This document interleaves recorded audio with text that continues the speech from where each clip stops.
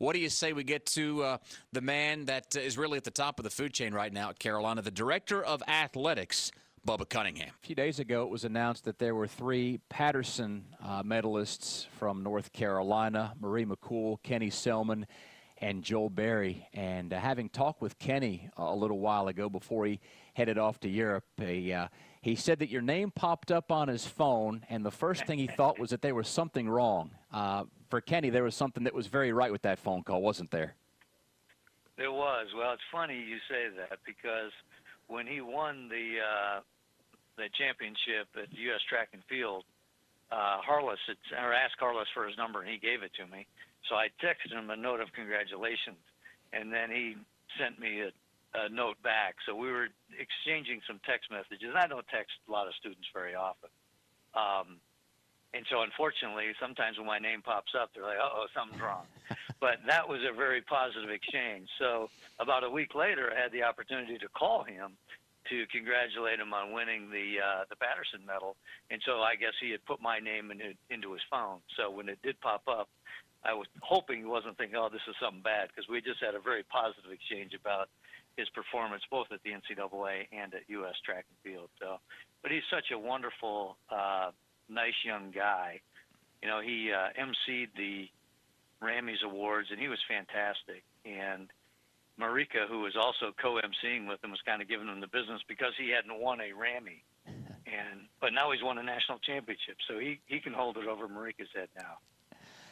Bubba, for all the work that you do publicly and for all the people that you meet with, whether it's in a business sense or in a community sense, how much joy does it give you to have those personal moments with student athletes away from it all, where you get to tell them some pretty good, inspiring news? I mean, that is really the reward for what you do every day, to put kids in positions to be successful, and then they are, whether it's academically or athletically.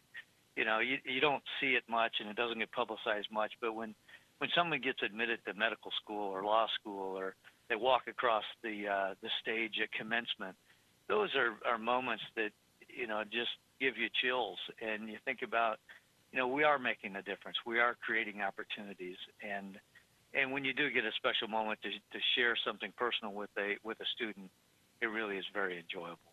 And fortunately, here at Carolina, we get to do that quite a bit. Well, there's no question Carolina's enjoyed a bunch of success, as we shared some of that success with the Director of Athletics, Bubba Cunningham. And with the Learfield Directors' Cup standings having just been revealed, is that the best way to kind of glean a snapshot of just how successful things have been over the last 12 months? Yeah, it is. You know, it's the athletic performance, and it does measure 19 or 20 programs in your overall national standing in those particular sports. You know, with a broad-based program like ours, it's something that we look at very closely. You know, even finishing 13th is not where we want to be. You know, we want to be top 10. We want to win it. You know, we're the only one other than Stanford that has. And so, you know, 5-6 years ago, we set out a strategic plan that we want to be top 3 in the conference in every sport that we have, top 10 in the country in every sport that we have. And we want to do that both academically and athletically. And we're close on a lot. This year we didn't have a particularly good year. You know, we had about 6 teams that didn't even make postseason, which is highly unusual for us. But to still finish 13th, I feel good about. Now we got to get those other 6 or 7 programs back on track. Bubba, you take a walk around campus. Some folks only get to do it once a year. Other people get to do it every day. And I don't know if there's been a time where there's been more construction happening in Chapel Hill than there is right now. Whether it's the football facility, the indoor complex, whether it's the new seating arrangement in Kenan Stadium, or even what's happening with field hockey, can you give us an update on where things stand right here in the middle of July? Well, it is an exciting time. I actually got I toured all the facilities yesterday with Mike Bunting. And, you know, track is basically done. They're doing some lettering on the track and some final touch-up work on the actual track itself. So the outdoor track down near the golf course and the 4 outdoor practice fields are, I'd call them done. They're going to be done within the next 2 weeks. The field hockey stadium is absolutely on track to open the first week of September. The bleachers need to go in, the field itself needs to go in, and the finishes inside the field hockey building need to be completed. But that is right on schedules where we hoped it would be. The soccer lacrosse stadium is going to kind of open up in phases. I think we'll get possession of the stadium itself in November-ish. Hopefully, if we make the NCAA tournament, we might be able to play some NCAA games in there, but we're likely going to play all of the soccer games, both men and women, not in Fetzer Stadium. The team building for soccer and lacrosse probably won't be open until January or February. But, again, that's anticipated. And then the indoor facility and the outdoor practice fields right there probably will come online in October, November. I was in there yesterday, and I didn't see that we're going to make an early September date, which is what we're being told, but I don't anticipate that happening. I think it'll be beyond that. So we'll likely be practicing football in Keenan for at least half, if not all of the year, and we'll have to figure out the resodding program like we did last year. But I'm very excited about it. I'd rather get it right than get it done on some artificial deadline of time. And those facilities are going to be absolutely outstanding, and outstanding for Carolina. Not the biggest, brightest, shiniest in the country, but they're right in the center of campus. They're going to be used by rec sports, exercise and sports science, and intercollegiate athletics, which I think it may not be unique in college athletics today, but I think it's unusual. And but that's who we are. We're a university community, and a lot of our programs share facilities, and that's just the culture that, quite frankly, has made us successful, and I think we'll continue to be successful because of it. Speaking of success, Bubba, I think one of the things that sets Carolina apart from almost anybody else in the college landscape right now is the stability of head coaches in the most prominent programs that we field. Football, men's and women's basketball, baseball certainly up there as well. Can you just describe, I don't know if easy is the right term, but how much at ease you are with the folks who have headed up these programs, in some cases going past 3 decades now? Yeah, we're very fortunate, and I think, college athletics has really changed a lot in the last 20, 30 years. And Carolina was really, was fortunate, lucky, or maybe we've created it, of getting great coaches that have wanted to stay and be a part of Carolina for such a long time. And so those coaches that started in the 80s are still here. And you mentioned it. We average over 20 years as a head coach at Carolina in our sports. So, Roy's pushing 15 years, Sylvia's at 30, Hanson's at 35, Karen Shelton's at 30. Jenny Levy, who is our only coach we've ever had in women's lacrosse, is at 22 or 3 years now. So we're very fortunate. I think that's why we have been able to win. We've had consistent leadership.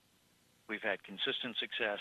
We know who we are. We know what will work at Carolina, and our coaches have recruited to that. And we have 9 of our coaches that have won national championships, and we have a couple that have had national championship individual champions as well. So we're very fortunate. But we're replacing Ron Miller, who's been here. He's our most tenured coach. He's retiring, and that's 51 years in. I'm not sure how many are going to quite catch Ron, but maybe a couple will. It was fun to talk to Ron earlier this year about some of the fencing success that Carolina had, and just going back through his tenure and some of the big moments that he was a part of outside of fencing that certainly predates any of us at Chapel Hill. I mean, he had been there and done that and seen it all, hadn't he? He sure has. Heck, he may have been here when Hinton walked the campus. I'm not exactly sure. It's unbelievable when he tells the stories. We're talking about these construction projects a little bit earlier, and he was here when that pool out behind the training room was built. And he was saying, "Oh yeah, we've always had problems with the drainage in that pool." And I'm like, "Geez, Ron, that thing it was built when he was a student." So he's been great. And I tell you, the most exciting athletic event I went to this year was the ACC Women's Fencing Championship, when we won in a fence-off, which I swear they made up how they did this thing. But we ended up beating Duke, and then we got the fence against Notre Dame in this fence-off, and We won on a quick touch and the saber weapon, and it was Ron's first ACC championship in 51 years. It was absolutely fantastic in Carmichael Arena when that happened. Having a chance to talk about some of the less prominent sports that, Bubba, we don't get a chance to watch on TV every night, that'll be changing coming up with the ACC network, and whether it's field hockey, lacrosse, fencing, golf, you name it.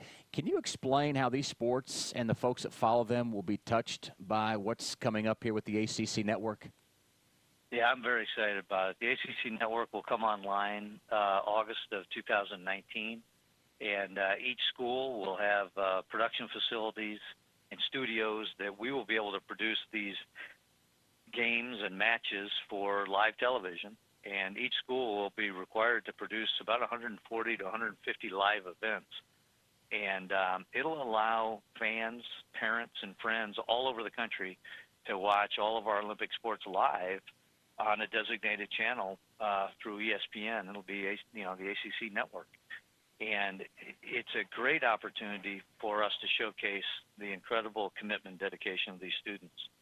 And while we're doing this interview, I'm looking out my window watching the demolition of the old communications building where the new ACC network building will sit between the Ernie Williamson Athletic Center and the Smith Center. And it'll be a two-story building with all the production facilities down on the first floor, where people coming on and off of the buses to the basketball games or just walking on the sidewalk Monday to Friday will be able to see the production facilities, a little bit like the Today Show in New York City with the glass front. And you'll be able to see how those things are produced, and it'll be a pretty exciting time. I can't wait to see this building go up, but it's amazing watching it go down. It goes down a lot quicker than up, I can tell you that. Oh, a little construction advice from the great Bubba Cunningham, our guest here on today's show. Bubba, long before anybody had envisioned anything like an ACC network that you could watch on a phone or a tablet, we had the Tar Heel Sports Network that was able to touch all corners of our great state. And for 40 years, Woody Durham was at the helm, giving us everything we could get concerning Carolina football and basketball. And unfortunately, earlier this year, Woody passed away. But I know in the time that you guys worked together, and certainly in the short time that Woody's been gone, you've probably gotten even greater appreciation of what he meant to Carolina athletics through all the different coaches and ADs and presidents that came through over the course of 40 years. Can you give us a small snapshot into what you think Woody has meant to Carolina? Boy, I don't know if I could even put that into words. I mean, when I first got here, at my introductory press conference, Woody asked a couple of questions, and he let me know that he had retired the year before, because I hadn't met him prior to that. And I did make the statement, said, gee whiz, he quit as soon as I got here, because he said I didn't want to work with anybody like that. And we had a mutual friend in Gene Corrigan. And when I first got to town, Woody and Gene had me over to their house for dinner. And I learned so much about Carolina through Woody and Gene, and the impact he had on so many. Because, everyone did tune in to the games, whether it was on television or radio. And he was Carolina to so many. And all of the great events that he described to them, and some he described to them while they're in the arena with headphones on, listening to them as they're watching the games go on. But that is what built the foundation of this incredible support that we have today. And I keep a T-shirt in the office, the one that was raising money for his disease, about go where you go and do what you do, and think about Woody all the time, because the impact and the legacy that he's created. And it's a huge loss for us, but you continue to celebrate all the great memories that he brought to so many people, and his impact is immeasurable. And it's just like the longevity of our coaches. While you're in the middle of it, you probably don't realize it. And then you have a much greater appreciation after they're gone. But Woody is missed, but we do think about him all the time. And I'm delighted to see Jean from time to time, and hope she'll continue to come to as many games as she can. Bubba, Woody was behind the microphone for 4 NCAA tournaments won by Carolina. And moving forward, at least from what we heard during the spring meetings, the path to winning an NCAA championship may get a little more difficult, moving from 64 to 65 to 68 to maybe possibly 72 teams right now. How close do you think the number 72 is to becoming a reality? You know, I really don't know. In fact, I was a little bit surprised at our spring meetings when the coaches brought that up and thought that we should think about expanding the tournament to 72. When I first got here, I did a radio interview and suggested that the tournament expand to 128, and I got crucified because of making it more difficult. But I actually believe in that. I believe in creating more opportunities. I believe in creating opportunities for teams to go postseason. It does make it more difficult for the better team to win because you have to win an additional game or two potentially. But people have to have hope. They have to have an idea that I could make it to the playoff, and if I can catch lightning in the bottle, I can go.